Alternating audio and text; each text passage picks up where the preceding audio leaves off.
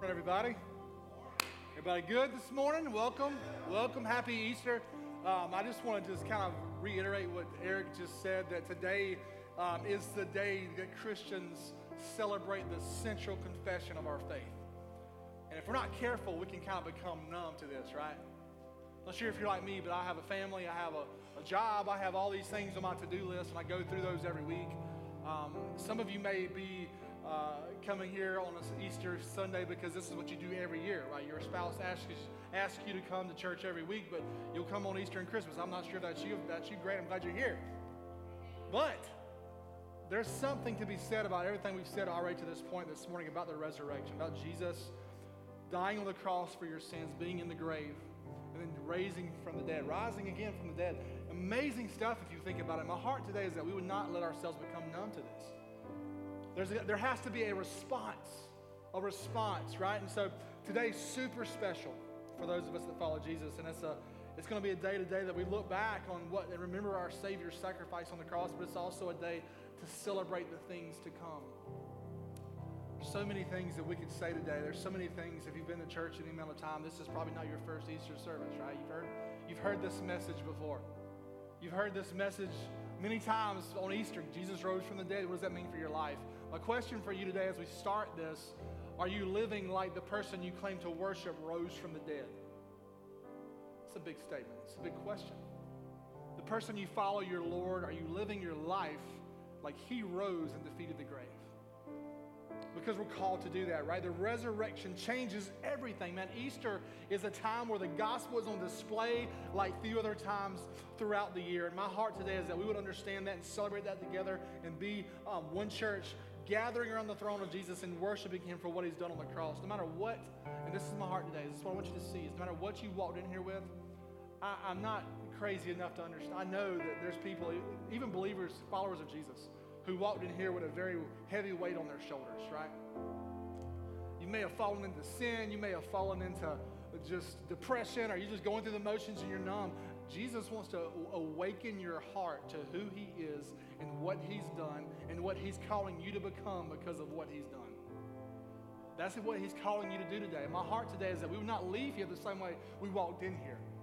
And I've heard our pastor say that in my entire life, but there's this response that we're called to have to the resurrection. So that's my heart this morning. And so what I want you to see, though, is there's many people, even Christians, there's people in here that are not saved. I know that. My heart today is that you would meet Jesus and come to faith in Christ. But what I want you to see is that the center of our faith, Christianity, is not some new moral code or some new perspective on life, but an empty tomb that literally changes everything. It's not do better, it's come and be made new, right? Moral righteousness is not the way back to God. Okay?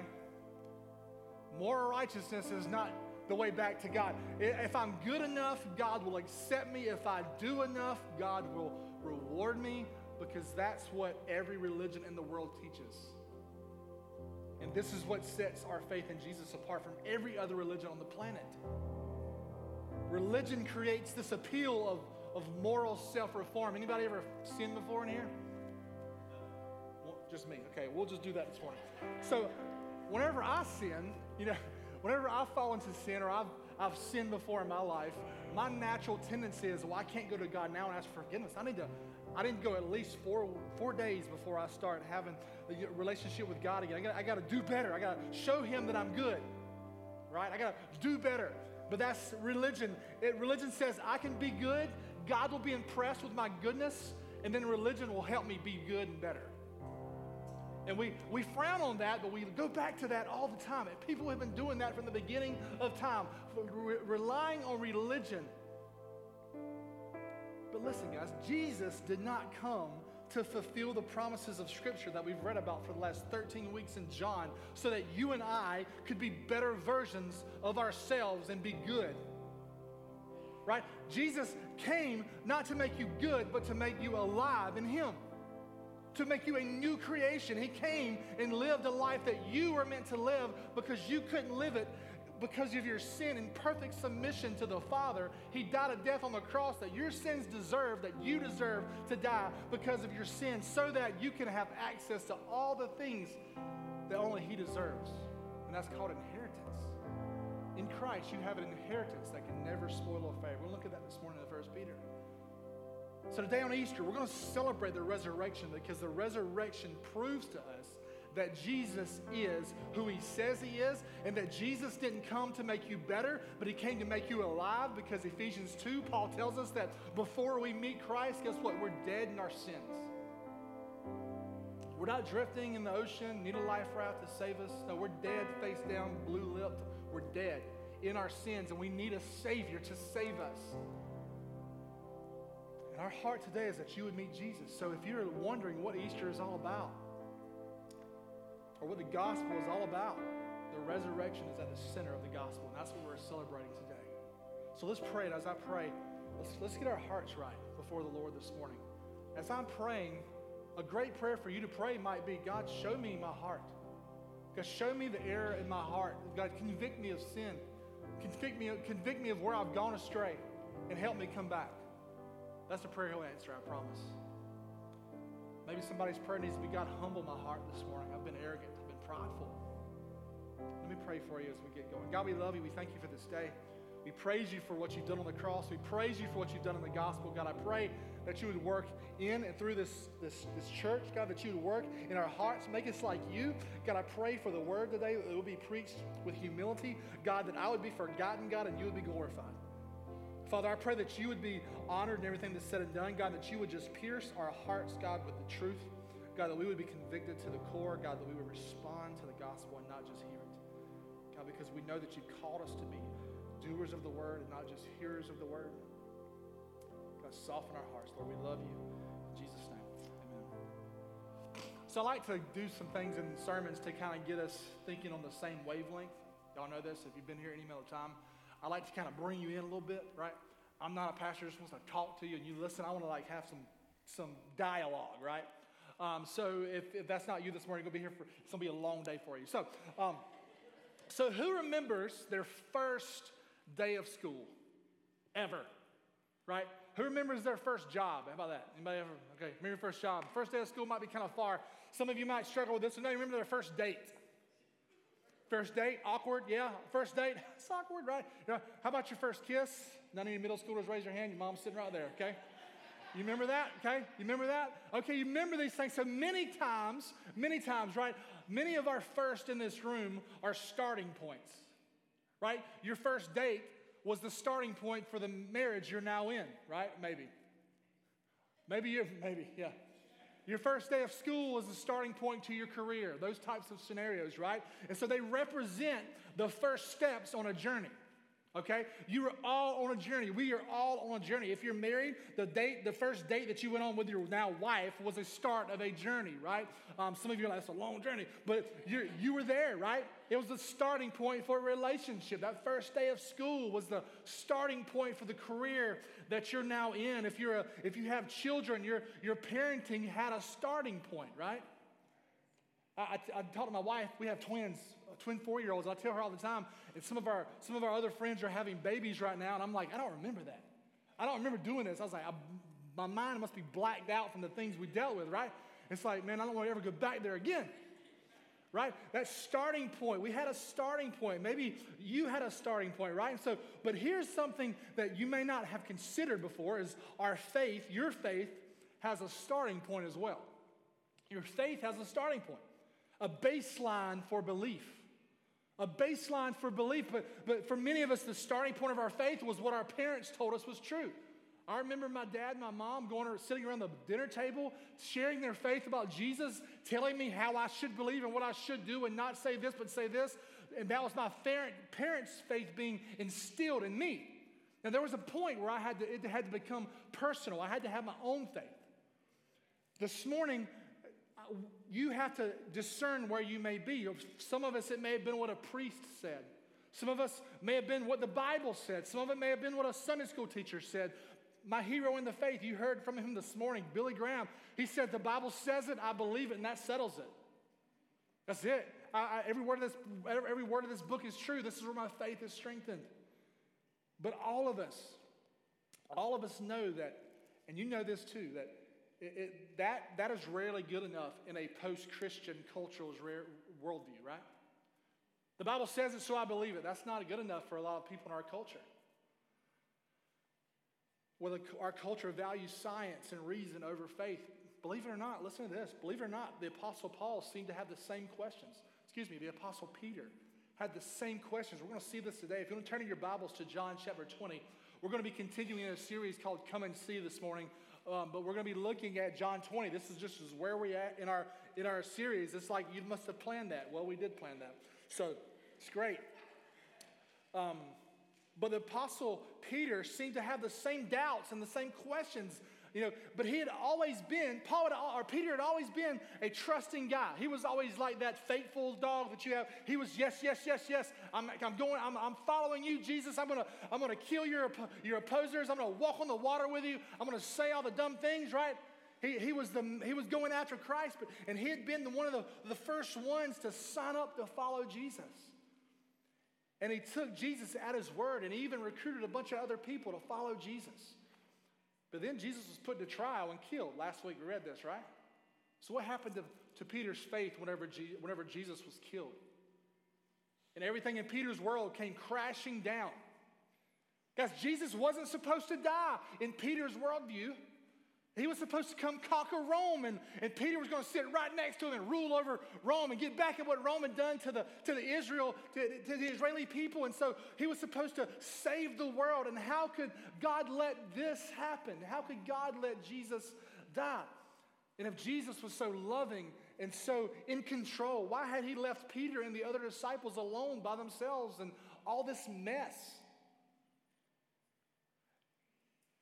And it's easier for us to answer these questions now because we have the Bible and we have teachers and things like that. But Peter didn't have the context of knowing what we know, right? Peter's struggle of faith got so bad that he even outright denied Jesus 3 times. I don't know the man. I don't know him. I literally saw you cut off a guy's ear. It wasn't me. Right? I don't know the guy. 3 times he denied Jesus, and he had followed Jesus so passionately, but everything changed for him at the empty tomb. So my question this morning on starting points is, has your life changed in response to the resurrection? I'm not asking you if your life has changed in response to you having a new moral code. You're a nice guy. Jesus is going to accept my good deeds. That is false. My question is, do you know Jesus, the one who rose from the dead? Do you have a relationship with him this morning? Because if you do not, you would not see him in eternity. My prayer this morning is that you would come to know him this morning. And let's read this morning together. We're going to look at first 10 verses of John 20. We're going to look at the life of Peter. And there's some pretty funny stuff here, so let's have a good time with this, okay? So on the first day of the week, Mary Magdalene came to the tomb early while it was still dark. She saw that the stone had been removed from the tomb. So she went running to Simon Peter and the other disciple. I love how John refers to himself. I feel like there's to be some the other disciple, right? This is going to get better and better. So the one who Jesus loved, John, come on, bro.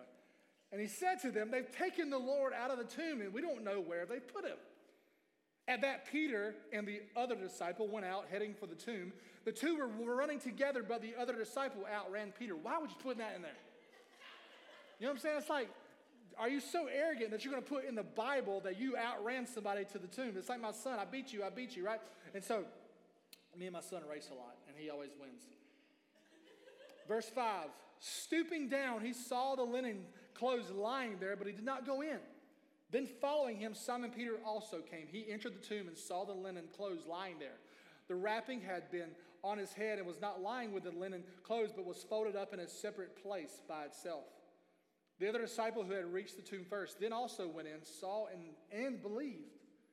For they did not understand the scripture that he must rise from the dead. Then the disciples returned to the place where they were staying. So Peter walked into this empty tomb. He walked into this empty tomb discouraged, defeated, a doubter. But what happened when he saw a tomb that should have had a body in it but didn't? What happened to his faith? He walked out as one of the most important leaders in the church. You're going to see this point on, the disciples are going to look to Peter to lead them. And so what we're going to see, Peter didn't understand everything quite yet. It doesn't matter if you understand everything quite yet. John 20 verse 9 says that they did not understand the scripture that Jesus must rise from the dead. So he didn't have the Holy Spirit yet to give him the insight and the wisdom to discern what was happening. But what had changed him? What changed him? It wasn't some new revelation into Jesus' teaching. It wasn't like he walked in the tombs like, yes, I understand what he's saying now. That's not what happened. And no, he came face to face with a grave that should have had a body in it, but didn't. And so today, I want to put you and me in Peter's shoes for a minute, because many of us are like Peter. If you're like me, you say a lot of things that you shouldn't say. You do a lot of things you shouldn't do. You're kind of like, you're stubborn, right? Anybody stubborn? Yeah, right? And maybe like Peter, you feel like that God has disappointed you. Anybody ever been disappointed with God? God, you said this, but this is what I'm seeing right now. You say this in Scripture, but you haven't done it for me yet. I've been praying for 20 years that my husband would change, or my kid will get saved, or you would take away this addiction, but you hadn't done it yet, Lord. Anybody ever prayed that? In your heart. I know you might not say it out loud, but in your heart. That's normal. It's a normal human experience. Or maybe you feel like you've disappointed God through your sin or your doubt. Maybe you live a life in such condemnation because of something you've done in your past. Something you've done to your husband and your wife or your children. Something you've done a long time ago that you should have forgiven yourself long before now, but Jesus has already forgiven you and said, hey man, come on, it's time to get up and go. Maybe that's you this morning. Peter had denied Jesus so many times that he felt like their relationship was too far gone. Could you imagine being Peter in the middle of all those people? Jesus had just got done telling them that in chapter 17 that praying for these people that God would use them, bring them unity, and God would use them to reach the world. The next thing you see is Peter in the garden or Peter in the courtyard. I don't know Jesus. I don't know that guy. Right. I don't know him. Well, today I want to let Peter kind of tell you some stories about who Jesus was. I want to let him explain to you the implications of that empty tomb that he walked in that Easter morning. Because I want to tell you right now that parts of the church have become so numb to the realness of the resurrection. Because if you get real with yourself for a minute, can you understand what you believe? If you say, hey, I'm a Christian, what you're believing is a man was indwelt by the King of Kings, God himself. He walked around on the earth. He was born of a virgin, right? Everybody good with that?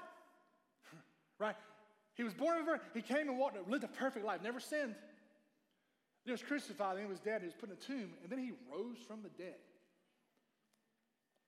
Do you really believe that? Good, because it's true. But I want you to wrestle with your faith deep down. Do you really believe that Jesus rose from the dead? Can you put yourself there that morning? Because that numbness that you feel sometimes as you walk into church is just going through the motions. It's because it is a faith issue. And we need to bring ourselves to this tomb this morning to see the empty tomb, because Peter's life changed because of his realization of the resurrection. And I want to go through 3 really fast things about this, understand what the resurrection meant that changed the course of Peter's life. The resurrection changed the course of Peter's life. The first thing that we see that what this meant for Peter, it meant for Peter that Jesus was who he had claimed to be. That's what the resurrection, that's the first thing. But listen, Peter knew, he'd seen Jesus walk on water. He'd seen Jesus raise Lazarus from the dead. He'd seen Jesus heal the sick. But now, Jesus rising from the dead, that changes things a little bit. The walking on water was amazing. The healing the sick was amazing. Rising from the dead is another level of stuff. Right? That's different. The resurrection didn't make Jesus the Son of God, but it proved that Jesus was the Son of God, okay? I want you to see that this morning. If Jesus rose from the dead, then Jesus was who he claimed to be, and regardless of how it contradicted Peter's reality. Anybody ever had doubts in here before? Anybody want to be real this morning and say, you ever doubted your faith? Yeah, I've doubted my faith before. while I was preaching before, while I was a pastor. I doubted it. And I'm going to tell you this morning, that's okay. That's okay. Because doubting is not rejecting. In Acts 4, look, Peter's reality was that he walked into a tomb that should have had a body and it didn't. You cannot argue with that. It's like, well, maybe somebody took Jesus. Maybe somebody did this. Maybe somebody did that. Maybe this happened.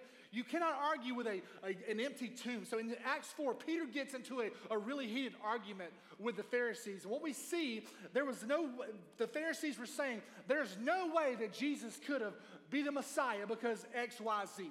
They were trying to give Peter all these things, and Peter was just a poor fisherman, right?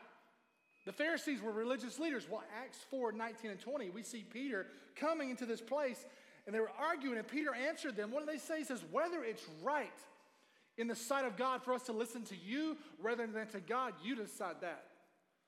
But we are unable to stop seeking about what? What we have seen and what we've heard. So this morning, as we read Scripture, I prayed all week that we would read this with fresh eyes and a fresh heart. And that we would come to the resurrection and ask ourselves, have we seen and heard the gospel in a way that God reveals himself for who he is and what he's done?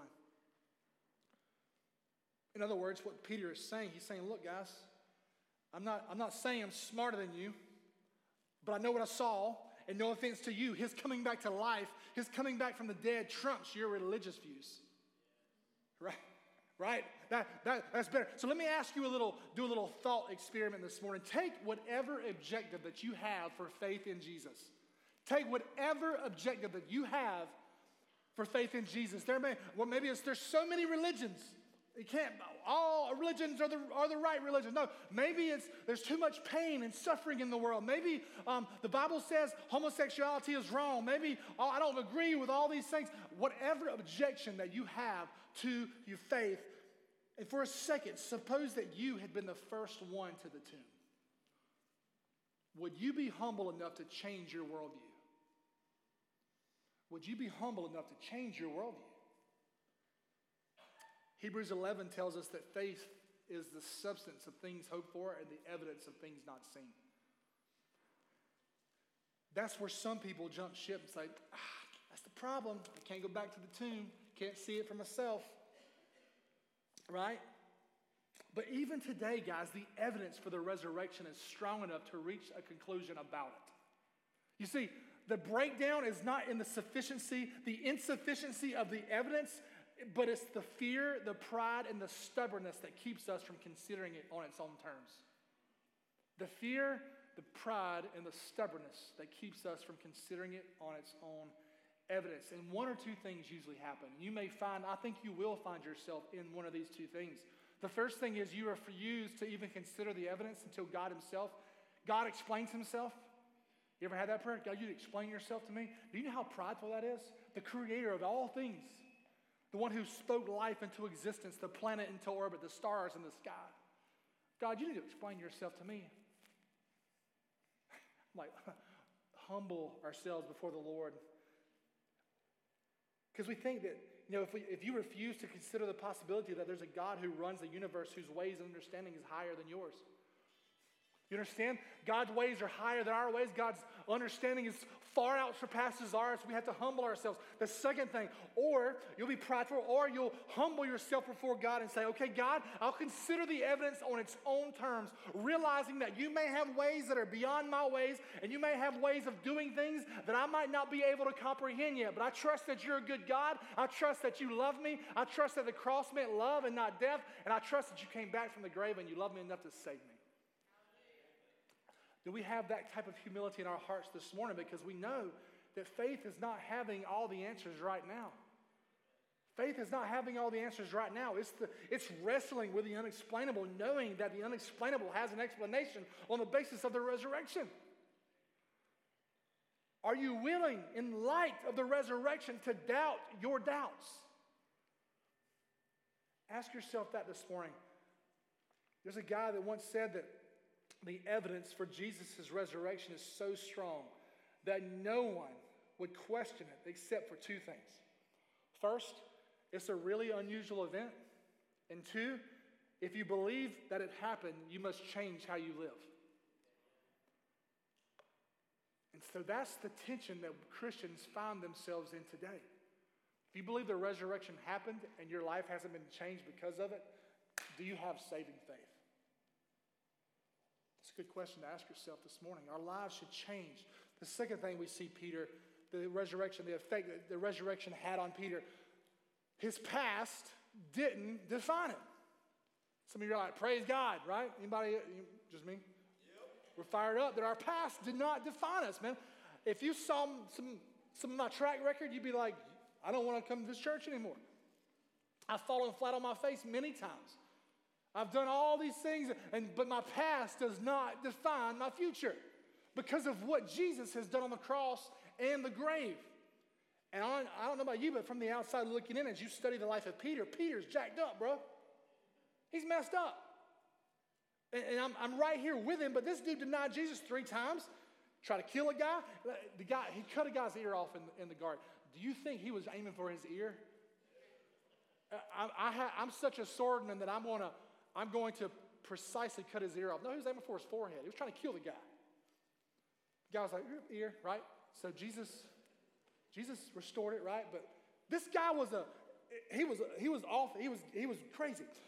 Peter had thought he had messed up everything. Man, I messed up the entire plan. But the resurrection meant that Peter's shortcomings no longer defined him.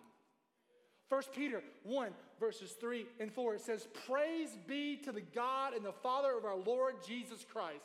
In his great mercy, he has given us what? A new birth into a living hope through the resurrection of Jesus Christ from the dead, and into an inheritance that can never perish, spoil, or fade. This inheritance is kept in heaven for you. Isn't that good news? Can we throw up verse 4 again? Sorry, my bad, guys. We're working on it.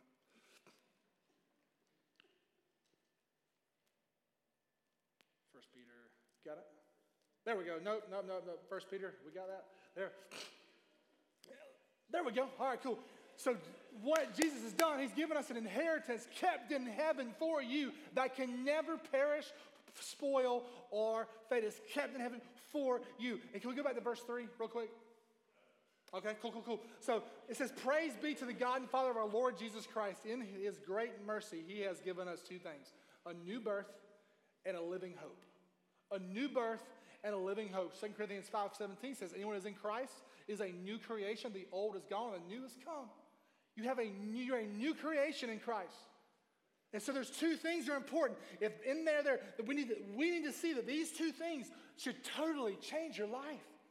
You've been born again into a living hope. Let's start with living hope. Your hope in this life is whatever you believe gains you acceptance before God. If it's your works, then your hope is going to be in your works, and you're going to be depressed a lot because you can't do it. If that's you this morning, there's hope. What do you hope in? What do you put your hope in this morning? Most people believe that God's acceptance of them is based on how good they are or how well they keep the rules of a religion. Don't cheat, steal, kill. Don't cheat on your wife or your husband. Don't lie. Don't do all these things. I've done the 10 Commandments, right? The rich young ruler. Lord, I've kept the entire law. What must I do now to be saved? Jesus is like, you ain't kept the entire law. But since you've said you have, he saw his heart. He saw his heart was attached to his possessions. He says, sell everything you have and follow me. He went away sad because he couldn't let go of his possessions and his things. If you're not willing to let go of everything in your life to follow Christ, you can't follow Christ. And so the reason why this is so hard for Americans is because we like our stuff, we like our relationships, we like control, and we cannot follow Jesus without releasing those things. And so instead of coming to terms with that and coming to submission with that, we put religion in the place of Jesus to make us feel better about ourselves and make the way easier. We move the goalpost a little bit, right? But that's not what the gospel is. My question for you is, that works great until you fail. But then you start wondering how good is good enough. So what scales are you using to determine your goodness? The gospel is that Jesus earned our acceptance on the cross. He paid the penalty for your sins. He lived a life, died the death to pay those penalty for our sins. The resurrection is God's declaration. The resurrection is God's declaration that he has accepted Jesus' payment on our behalf. That's the beauty of Easter, man. In the resurrection, God declared that Jesus' payment for us was sufficient. Isn't that great? And now Jesus stands at the throne of God alive, testifying to that fact. The resurrection is proof that the cross worked. And that's what we celebrate today. Death and sin have and always will be defeated. In Christ, you've been set free. How many times have you heard a pastor say that? But how many of you right now are sitting in your chair right now, living bound up in some bondage? Bondage to sin, bondage to shame, bondage to condemnation, bondage to religion. Some of you don't even want to acknowledge it because it's too uncomfortable to deal with. Because your religion has got you nice and tidy, everything looks right and normal on the outside, but on the inside, you're rotting away, and you need Jesus to come set you free this morning. Peter says, I have a living hope kept in heaven for me. It's safe. The living Jesus stands there as my acceptance into heaven. So whenever an accusation is brought against me by the enemy, a reason I should be rejected from God's presence, Jesus says, I paid for that. I paid for that. As I stand here today, I'm positive that if I died, I will be in the presence of Jesus because he is my salvation. But most people in our culture believe that all religions teach the same thing. I can assure you that they don't. But our hope is not in how well we've lived, but in the hope of the cross in Christ and his resurrection. So thank God in the resurrection, I now have a living hope that is not based on me. Because if it's based on me, guess what happens? It's rough. It's rough. More than that, what does Peter say? In the resurrection, I'm born again. We saw this in John chapter 3. Nicodemus was like, how am I supposed to go back into my mother's womb and be born again? Jesus is like, aren't you Israel's teacher? You don't understand this, man? Come on. Get it together. We see later, last week, we saw Nicodemus came to faith in Christ. But what this means is that God has spiritually started the process of a new life in me. Anybody ever fallen before in their faith? Sinned? You ever seen a baby start walking? It's pretty messy. If your life is messy, guess what? It's all right. It's supposed to be. You're not perfect. I'm a new creation in Christ. The power of the resurrection turned Peter, a denier of Jesus, into Peter, the church leader. And that same power is at work in you if you're a Christ follower. Guys, people at Connection Church at every location around this area is filled with people who have stories of a past. Anybody got a past? Some of them are filled with tragedy, tragic mistakes. Some were on drugs. Some were unfaithful to their spouses. Some have spent time in jail. Y'all are like, who's that? We do background checks on everybody. Don't worry about it. Some were filled with bitterness and racism and hate. But God had changed them, not because they were decent people who needed a second chance, but because God raised a dead person to life. Spiritually speaking, this morning there's a story I want to show you of a guy from our Vidalia location. I want to just show you his story. Let's look at his story and then we'll come back together in just a few seconds.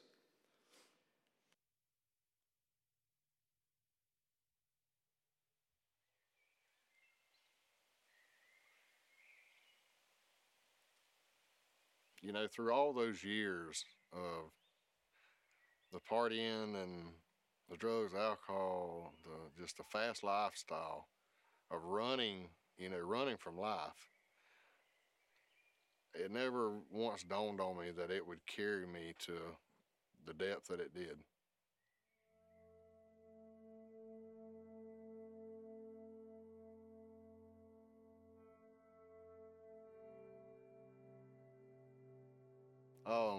Growing up in South Georgia, it's about like everybody else's story. From what I could tell, I had a normal childhood. I played every sport that I could that came around. I guess it was, probably around the age of 8 that I realized that my dad was an alcoholic. I saw things in him over those years that I said I would never be like. You know, I can remember times of playing football. One person that was always in the stands was my mom. She run every touchdown with me that I ran. And when I got to the age of 16, of years of watching my mom put up with a lot, I told her one night it was time for me and her to leave.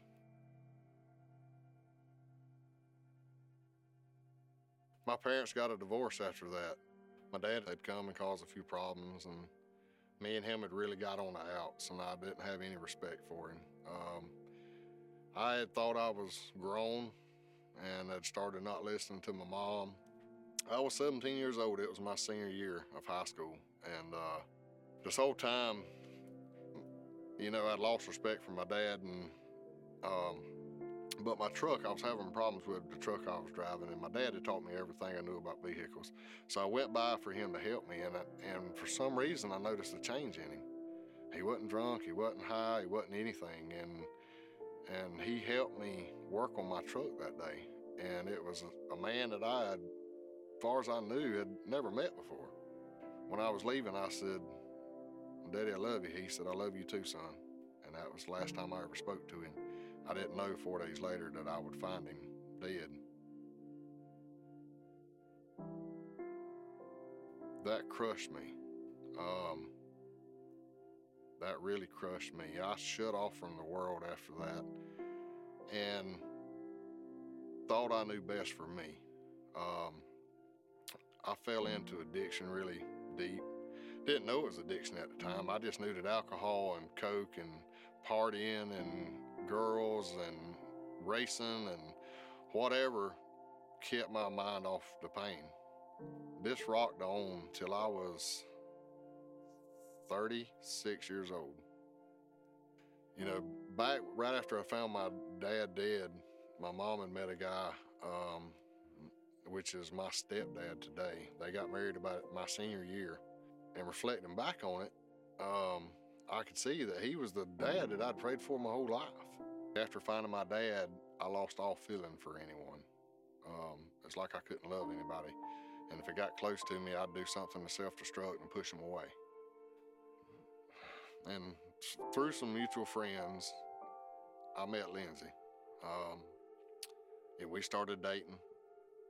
And she was not living for the Lord at the time, and I wasn't either. We were both drinking and partying, just enjoying life. Thought we were. And after a while of dating, she got pregnant. She quit drinking, quit partying, but I didn't. And after a while of me continuing to drink and party and this and that, she gave me basically an ultimatum and said either, you know, change or get out. And I chose to get out and run from my responsibilities. So on July 3rd, 2015, I got arrested and carried to jail for DUI and possession.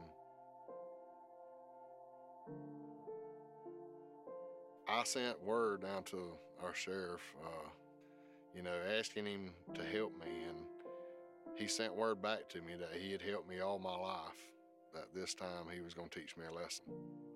The only way that I was getting through jail, period, was somebody brought me a Bible and an AA book, not knowing it, but at the whole time this was in God's plan.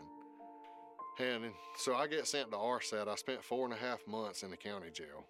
And the longer I was in there and the more I sobered up, the more feelings started coming back.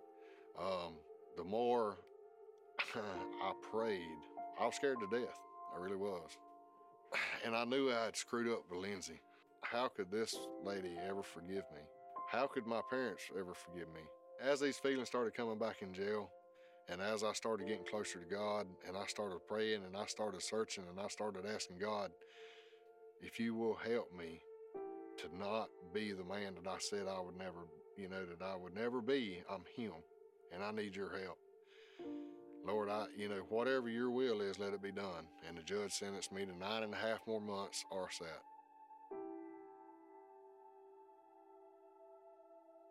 In total, I was locked up for 14.5 months. Lindsay was still hurt. She was hurt. I hurt her bad. I found out that she had a little girl, but my daughter was born while I was locked up. And that's something I'll never be able to give back to her. It's something that hurts me today. And that night in jail when I found out my child was born and I wasn't there, I promised God if he would help me make me the man he wanted me to be, that I'd never turn back to my worldly ways.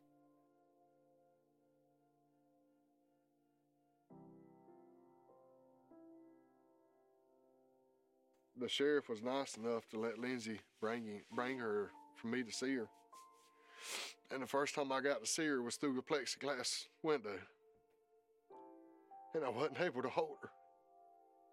And she was the sweetest thing I'd ever seen in my life. But that gave me more drive. God gave me that little bit while I was in jail to say, this is what you've got to look forward to when you get out. After that, I started writing Lindsay and I started calling her, and Lindsay had started going to Connection Church during this time. God laid it on her heart to forgive me. And it was just amazing how God was starting to work in my life and me being locked up. But God kept telling me, I've got you. You know, you keep living for me and I'll take care of the rest. I'd gotten out of jail on August 25th, 2016, and Lindsay and my daughter Adley and my parents were there to pick me up. And walking out of that boot camp that day, I could feel God's hand on me and my family. And from that day forward, me and Lindsay started dating. Through a lot of trials,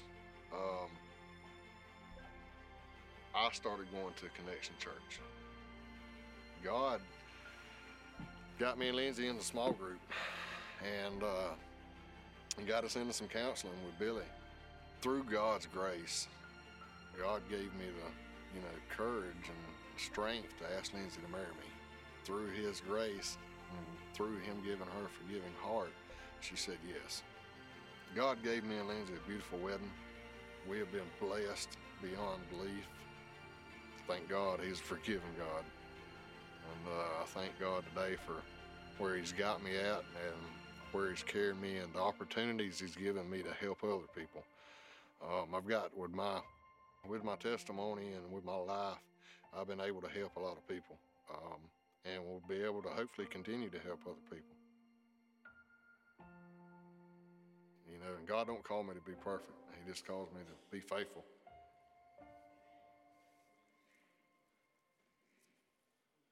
Man, what a story, right? I mean, this is what we're talking about this morning. Peter wasn't perfect, he was faithful, right? And the fact that this man that you just watched was able to be saved and changed into a new person doesn't mean he was perfect after this, but it's a miracle nonetheless that we need to see. A changed heart is a miracle.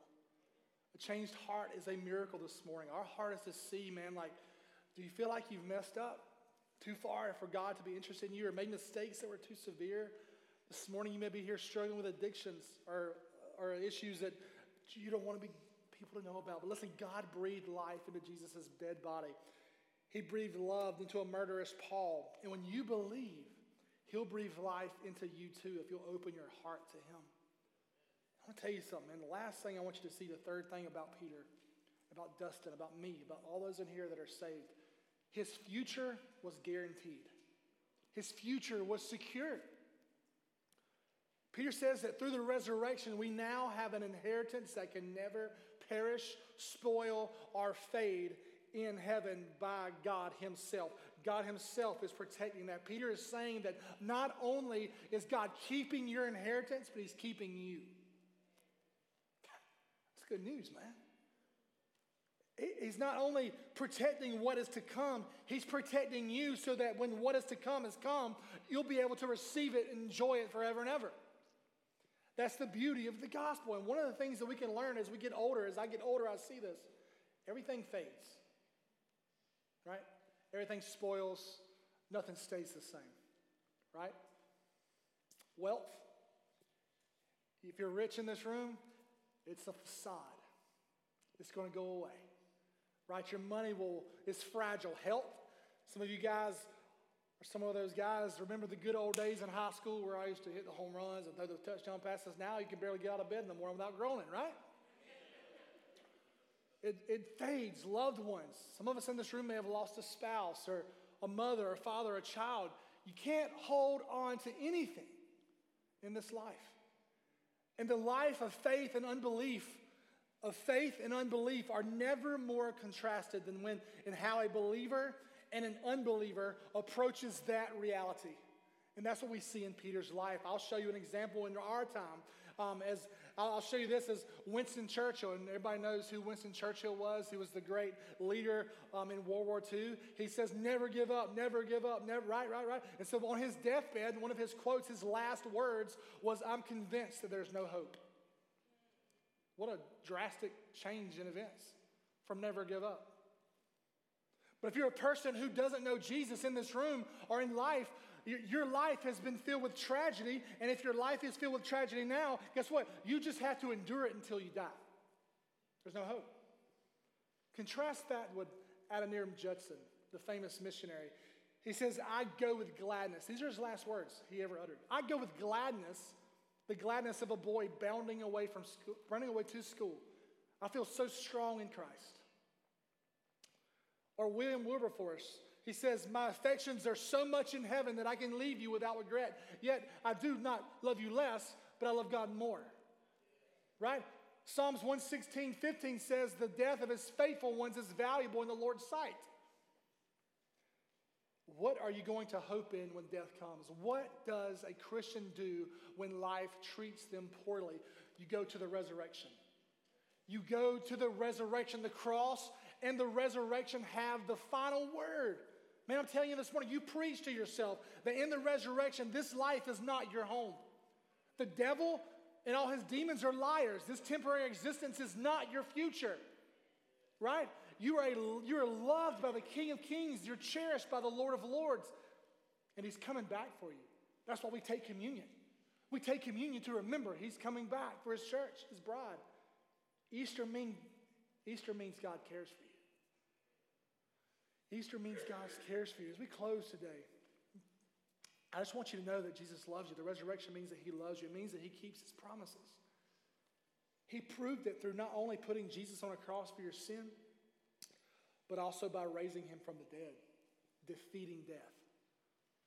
Hear this morning, is that the resurrection is God's promise of what he's making us into and that he'll return to get his church.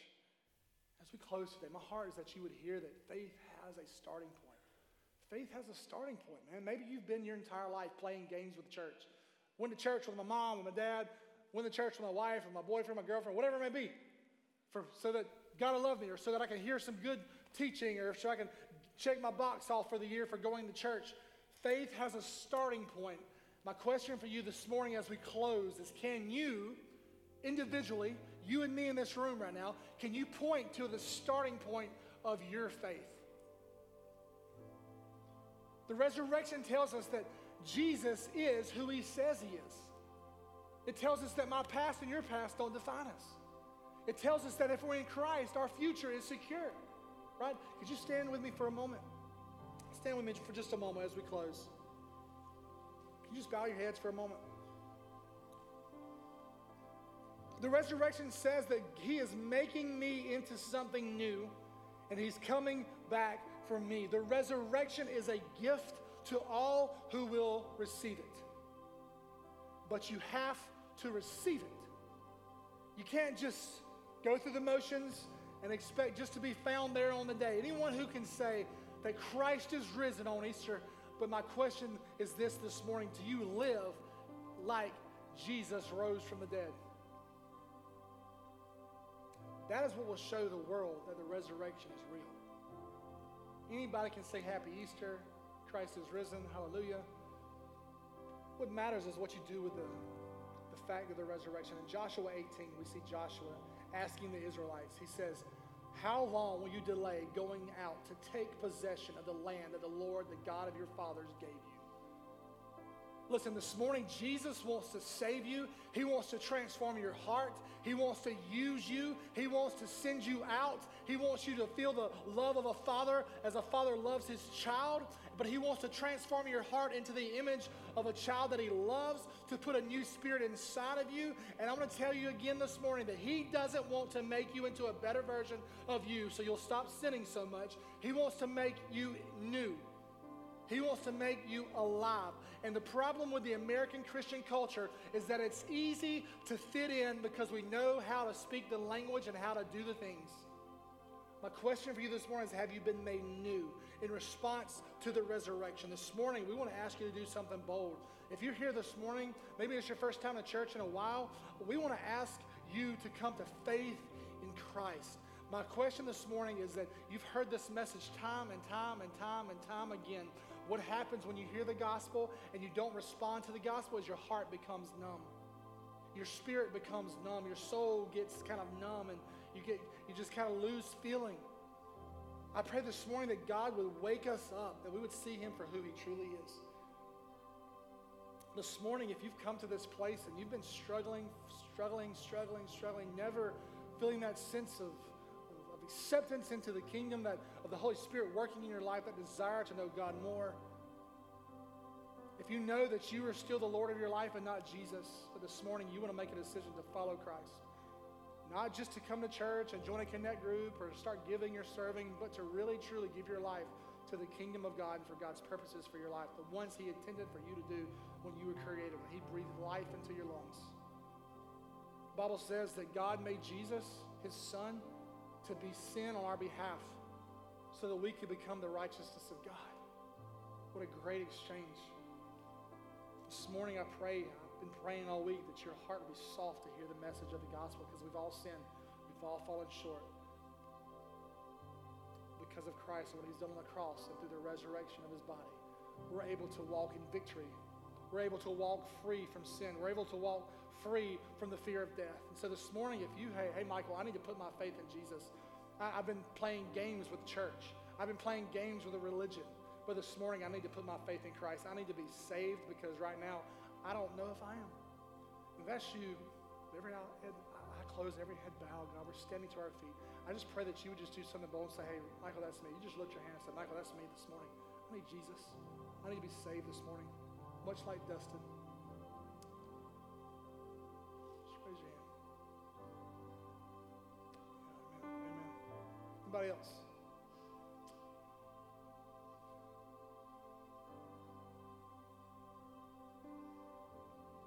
Lift your hand up higher. I'm going to make sure I see all of you. I see 3 people. Lift your hands high.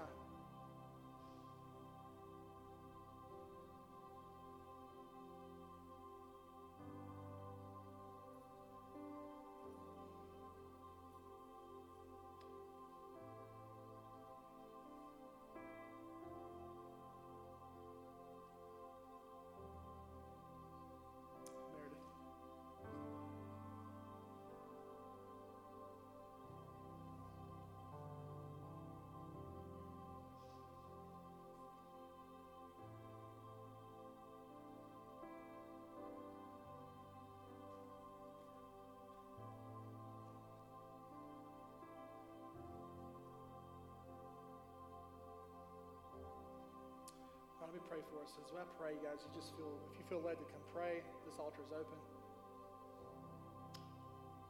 If you raise your hand, could you lift your hands up so they can see you one more time so that we can pray with you? Amen. God, we just love you so much. We thank you for what you've done in this room this morning. We thank you, we praise you for what you've done through the resurrection. God, we thank you and praise you for what it means for our lives. God, I pray that you would just work in this church to the people that you have saved this morning.